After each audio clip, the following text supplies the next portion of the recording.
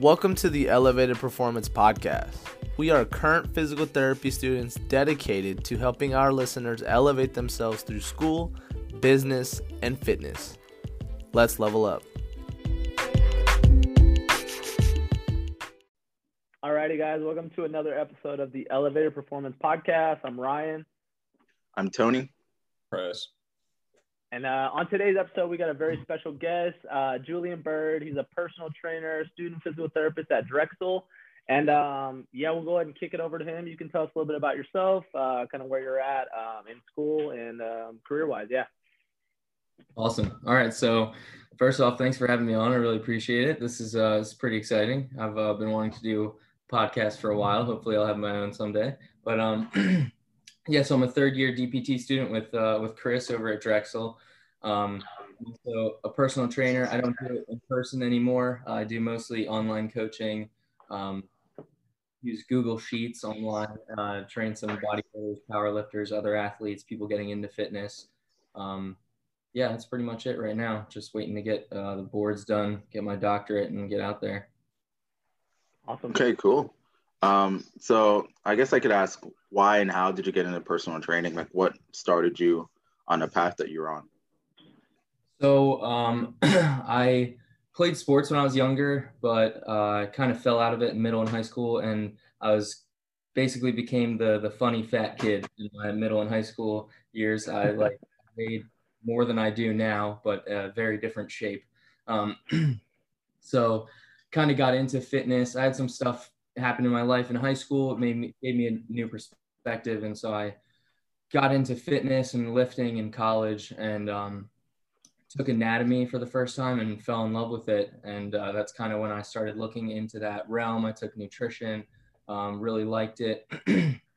And I had never gotten A's in school before. I always kind of struggled. I didn't struggle to understand concepts. I just didn't really have any drive. And so finding anatomy was really like the first time I had a passion for anything, the first time I actually got straight A's. So that's when I set my sights on getting my doctorate. But while I was going through the motions of that, got a job at a local gym, decided I wanted to be a trainer, got my certification while I was going to Temple. Cool. Where are you from, Julian? Bucks County, Pennsylvania. It's like an hour and a half out of Philadelphia. Okay, cool. Yeah. All right. So I guess I'll ask the next question. So there seems to be like some, stereotype with personal trainers that you guys are all just like super big, huge shoulders, don't like to do cardio.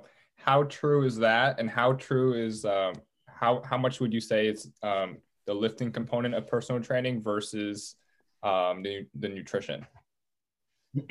So I think personal training is like a very broad category. I do think that there are some stereotypes, but I think that it's mainly based on your perspective and what you've heard through your life or contact you've had with different personal trainers. Because just working as a personal trainer, I've definitely seen a lot of different types of trainers, and everyone has their niche. And it's all what you make of it, really.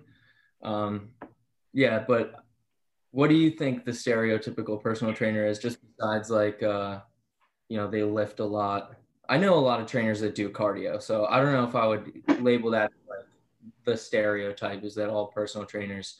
Dude, when I think about a personal trainer, I literally just think about people, really big dudes walking around LA Fitness. Yeah. They have like something up their butt or something, dude, honestly. And just skip leg day, don't do cardio. Yeah, so I think that there are a lot of trainers that they get into lifting, they like aesthetics or bodybuilding, and so they're like, I want to teach other people, or I think I can make this into a career choice.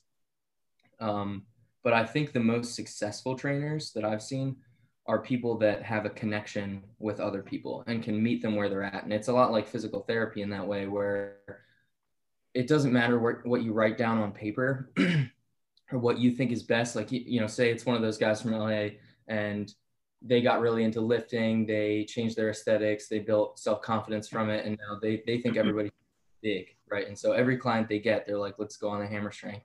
And like, that's not really the best for everyone, right? So the most successful trainers, I think, are people that can see where to meet their clients or their patients. And maybe you do cardio, maybe you do circuits, maybe you do supersets, maybe it's 2 days a week, maybe it's 6 days a week.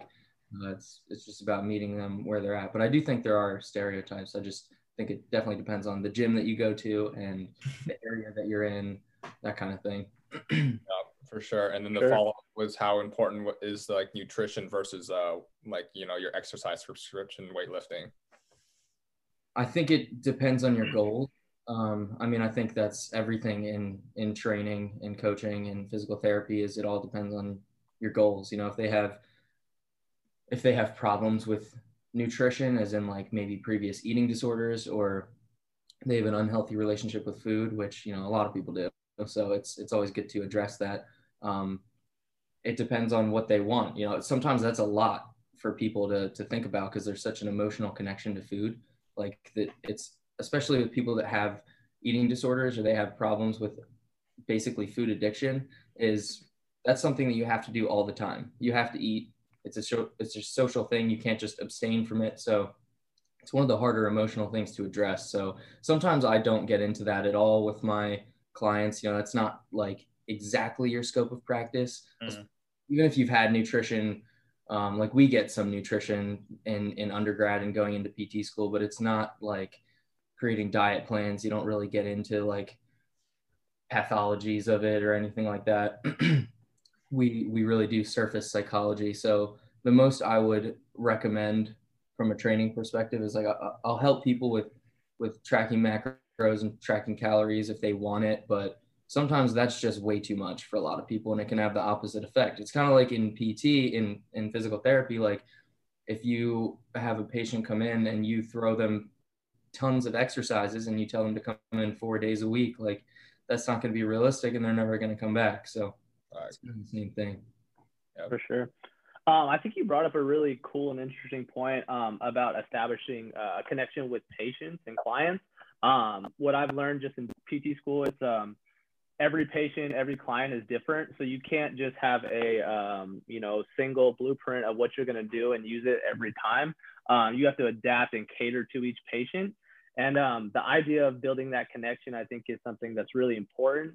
And can you kind of speak to how transitioning from in-person to online personal training, how that transition has been different in building that connection with clients? Yeah, so that was, I mean, I thought about it a lot when I first started training, that I could connect with more people, like especially with Instagram becoming really popular. Like I saw a lot of people becoming successful virtual coaches and didn't really know how to do it. And that was my biggest thing when I first got into coaching, was like, how do I make that connection, first of all, but also like there's a lot of talk about form and how important form is and how do you control for that. And that's actually something that has come up with every single one of my clients that I've had virtually. Is one of their biggest concerns is like, how do I know I'm doing it right? And it is a big thing, but I think kind of a trend in physical therapy right now is that form might not matter as much as we think, and we can kind of adapt based on how you move, and you might adapt to a different position. We might not be able to optimize that position anyway. So that's a discussion that we can go into a little bit further later on if you want to. But establishing that connection at first was hard because I had to come up with a system of doing that. But I think that the actual screening process that I used as an in-person personal trainer is similar to the one that I use virtually, where I'll create a list of questions based on who this person is and how they reached out. Maybe I'll text or DM some preliminary questions just to get an idea. But you ask about their goals, where they're at, their experience level, what kind of equipment they have, especially with COVID right now. That's like a big consideration is can you get into a gym? What equipment access do you have?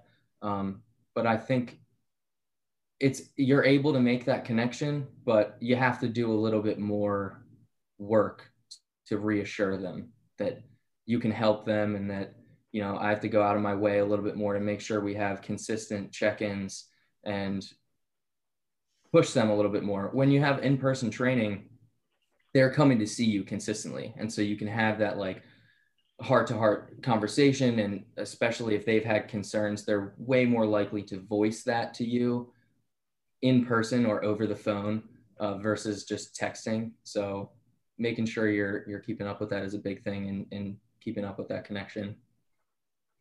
Awesome. And just a quick follow-up with that. Did you mention the service or app that you're using for your personal training? Yeah, so I use Google Sheets. I started using that about maybe 2 years ago, and I actually really like it. I mean, I came up with it. I don't think I've ever seen anyone else using it. What I used to use was Evernote. I don't know if you know what that app is, but I would just, like most trainers in the gyms that I've worked at, would like write their workouts down for their clients on a piece of paper and then go do it. And then like maybe you give that to your client, maybe you throw it away.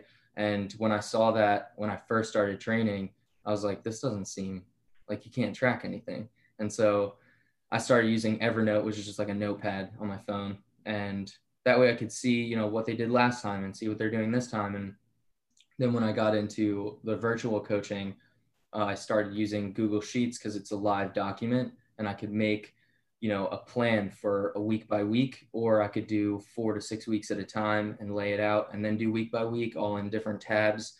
And they're on the document and I'm on the document at the same time. And whenever they make changes, I can see it. I can write notes and they can see it. I can make live updates. So I really like that system. And plus, it's free, and you can have a folder system. Like I'll have, you know, notes for everybody for each client that I have. I'll have tabs with phone conversations and the dates that we have, so I can see what we talked about, and just, it helps to keep that everything up to date. But yeah, I recommend that for anyone that's going into training or coaching. Like even for PT, honestly, I've used it in my first clinical rotation. If I had some patients that were doing really well and they were leaving physical therapy and they didn't know what to do in the gym, I would just make a quick program on Google Sheets, invite them to it. And then if they had any concerns in the future, they could write it in there. They wouldn't even have to text me. That's cool, man. I'll definitely have to check that out. Yeah, that sounds like a good system that really organizes all the information. So how long have you been a personal trainer, Julian? It's 5 years now. 5 years now. Can you speak a little bit about how that's maybe changed now that you're a student physical therapist, if it has at all, and how those two worlds kind of combine or contrast? So I think in physical therapy, there's a big disconnect between the physical therapy and the strength and conditioning worlds. I mean, personal training and physical therapy are very, very similar. And I think that's one of the reasons why I got into physical therapy, is because I got into physical therapy and had my sights set on that before I got into training, but it just kind of reinforced that what I wanted to do. Because if you have a client in pain, it's very scary. It's like when you have no knowledge about pain or pain science or injury or anything like that, it's like, that's scary, you know. You want the best for your clients, and you don't want anything to happen to your business, that kind of thing. So but now going into PT and learning more about it, it's very similar, because all that's happening is their threshold is lowered, and you're basically doing the same things. You're just doing it in a specific region of the body, and you're building it up very gradually. And you know, the screening process, you hold a lot more responsibility because people have the chance of injuring themselves, and there's other things we have to screen for. But other than that, they are very similar. But I do think there is a disconnect just because of if you look into the literature, there's not a lot of, like, if you look at the recommendations in strength and conditioning for sets per week and like intensity prescription for hypertrophy and muscle growth and adaptations, it's pretty different from what we see in physical therapy. And I think we can see that pretty easily when you look at these generic physical therapy programs that people are putting together, like 15 exercises, and you're doing 3 sets of each one, and they're all with low intensity bands. Like, I'm not sure if that's the most optimal way to induce muscle growth when you look at the strength and conditioning literature. Yeah, do you think that's more to do with like the schools, or do you think it's just like what a lot of outpatient clinics look like? Because I feel like in school, like, you know, they did teach us a little bit about, you know, proper sets and reps and, you know, scheduling and frequency. But then when you go out into the clinic, you go to a clinic and all they have is like resistance bands. And you just kind of fall into this like 3 sets of 10 kind of model. I think first of all, a lot more research has to be done. Like, I think that a lot, in the past 5 to 10 years, there has been a lot more research coming out on heavier loading and traditional resistance exercises like leg press, squats, split squats, like anything with free weights, for all different populations, people at geriatric populations, kids with CP, that's pretty new. So we need a lot more research to be able to definitively say, but like, for example, I've studied tendinopathy a lot. Like, I've done a lot of projects on tendinopathy. I don't think I would consider myself an expert by any means, but some of the, like, one of the biggest studies done, they use 12 sets per session 3 times a week. And it's done at a high intensity, like at least 70% of the 1 rep max. And that's 36 sets a week. And if you're doing 36 sets a week of any resistance exercise that's loaded adequately, that is on the very, very high end of the strength and conditioning literature. Like, if we generally see most intermediate lifters doing well with 10 to 12 sets per week as a general recommendation, that's like over 3 times what people should be doing. And so I see that sometimes when I'm looking at physical therapy literature where, they did that study on tendinopathy and they prescribed that many sets, but there's no kind of explanation as to why there's that much volume. Like, why didn't they do, 4 sets per session? Or so one of the reasons is, like, we need to replicate that study. There's not a lot of replication of studies because it's so new. So what if we did that same protocol, the HSR protocol, but with half the volume and see what the outcomes were? We need more studies like that. But I do think that the actual prescription of volume, intensity, specificity is much more studied in strength and conditioning and not really carried over into physical therapy. And like, there's that X factor of pain, which complicates things a lot. Sure. So do you kind of feel like you use the research from the strength and conditioning world more when it comes to exercise prescription? I would say, that's hard. I would say I use a combination of everything, right? But there's a guy, Mike Israetel. I don't know if you guys are familiar with him at all, but he's got his doctorate and he's part of Renaissance Periodization, which is a coaching company, and he kind of coined the term maximum recoverable volume, which is how much volume in a microcycle or a mesocycle or whatever that you can recover from, and then also minimum effective dosage, which would be the minimum amount of volume that it takes to cause adaptations. And so I like that term. I think that it could be used in physical therapy. And I talked about this in a presentation that Chris and I did recently, where we were talking about shoulder impingement and the exercise prescription for that. And I said to err on the side of minimum effective dosage, because we, as doctors of physical therapy, exercise is our prescribed medicine. And so just like any other doctor that prescribes medicine, we should be prescribing it at the minimum effective dosage to see adaptations, because overprescription can have adverse effects from it. So by the same light, we should be erring on the side of the minimum effective dosage for exercise. So like, that might be 1 or 2 sets of an exercise. You might not need to prescribe a home exercise program. And so I think I take that from the strength and conditioning literature, where maybe it's better to err on the low side and make sure you're adequately loading it through intensity, and look at those other parameters like specificity and frequency, instead of just throwing a bunch of sets and exercises at them. Yeah. So let's talk about your future plans, long-term, short-term goals. So obviously we're going to graduate in June with our doctorate. We're going to be physical therapists. So how does that play into you continuing or not continuing your personal training? I think I will probably always keep coaching in some way. I think that there is, as physical therapists, we kind of get people back to baseline, but there are a lot of people that need more after that. And I like being able to help people with that. Like what I was saying on my first clinical rotation, that I would kind of transition people from PT into a program that they could sustain in the gym. And so I think that I'll be doing that probably forever. Short-term goals, I definitely want to graduate. That would be great. Studying effectively for the boards, I think that's going to be difficult, but that's going to be my priority for the next few months, and making sure I do well on that. Yeah. Also coaching through that.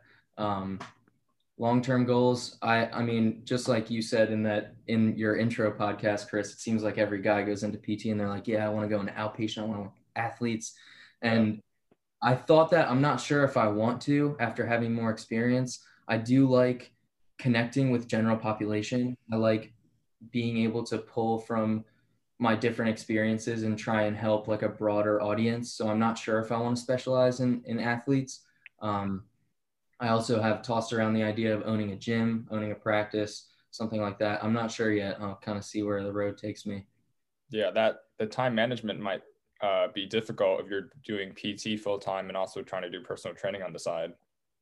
Yeah, I mean, I think that when I first started coaching, it was a lot of time, but I've gotten pretty efficient with it. And it's more about implementing a system where I can make sure I'm giving quality coaching time to each one of my clients and limiting the amount of clients to how much time I can give them. You know, like I'm not going to take on 20 clients while I'm working full time, because it just wouldn't be quality coaching for each one of them. So I think it's doable for sure.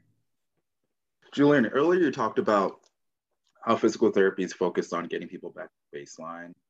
How do you take that and also take some of the like strength and conditioning stuff, maybe for that like kind of end stage, higher level? Well, just like everybody hates to hear this answer in PT school, it definitely depends. But to elaborate on that a little bit, I mean, I think baseline can be defined differently by each patient, you know, where they want to get back to. And I think as a physical therapist, because we want to help people and because we have a passion for it, we want to make sure they never get hurt again. And so we want to build them up stronger. You know, building up resilience through resistance training is a great way of doing that. And so, you know, just from the patients that I've seen in any setting, the ones that typically have a higher muscle mass have a higher capacity and have a higher capacity for any type of activity. And so if you're able to integrate resistance training and activity, really any activity, but ideally resistance training, into their lives effectively, that's probably going to be the best way to prevent injury, or at least minimize the chances of injury in the future. And that's really hard to do. Like from a personal training standpoint, it's hard to get clients because working out sucks. It's hard. It's hard for everyone. And anybody that says that it's easy is lying, because there are days I love exercise. I love the way that it makes me feel. But sometimes I just, leg day, I don't want to do it, man. It's hard. It's heavy, right? But I've connected the reward system with how I feel to my lifestyle, and I've integrated it over time. And that's the key. And I feel like that's the key for our patients and with personal training. The difference with physical therapy is that they're in pain, and somebody in pain just doesn't want to be in pain anymore. And that is a huge motivating factor to do whatever it takes.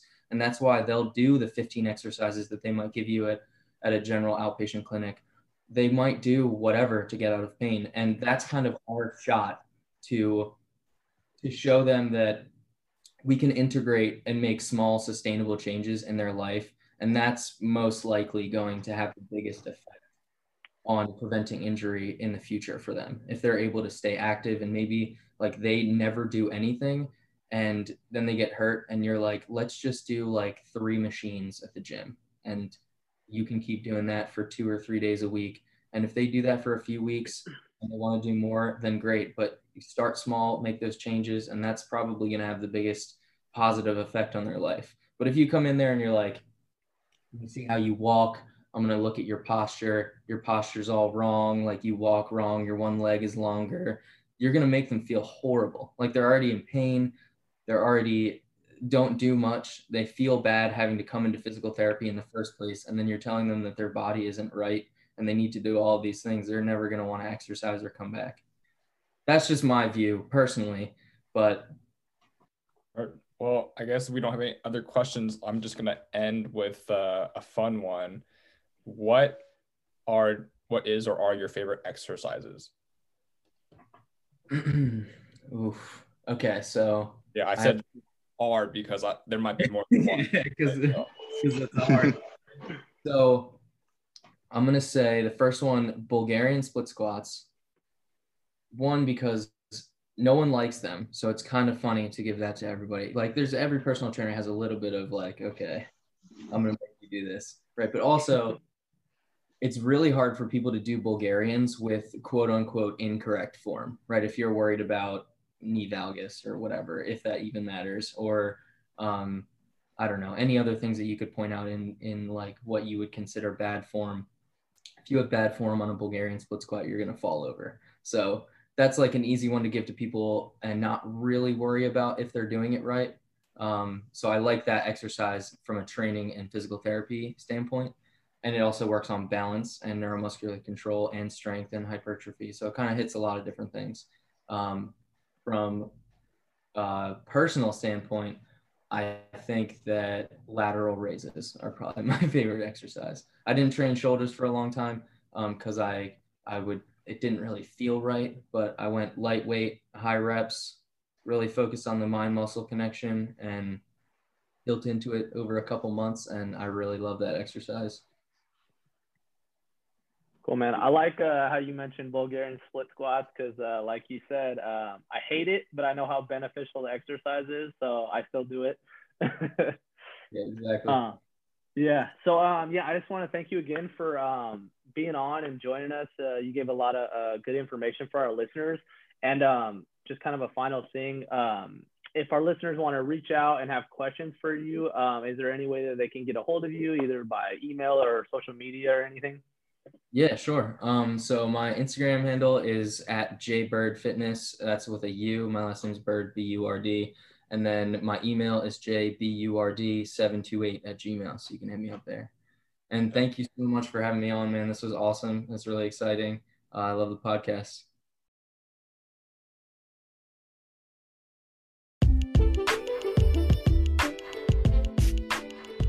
Thank you for listening to this episode of the Elevated Performance Podcast.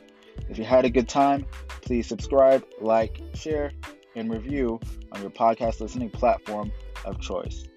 We can't wait to show you what we have going on next week. But until then, make sure to elevate your game.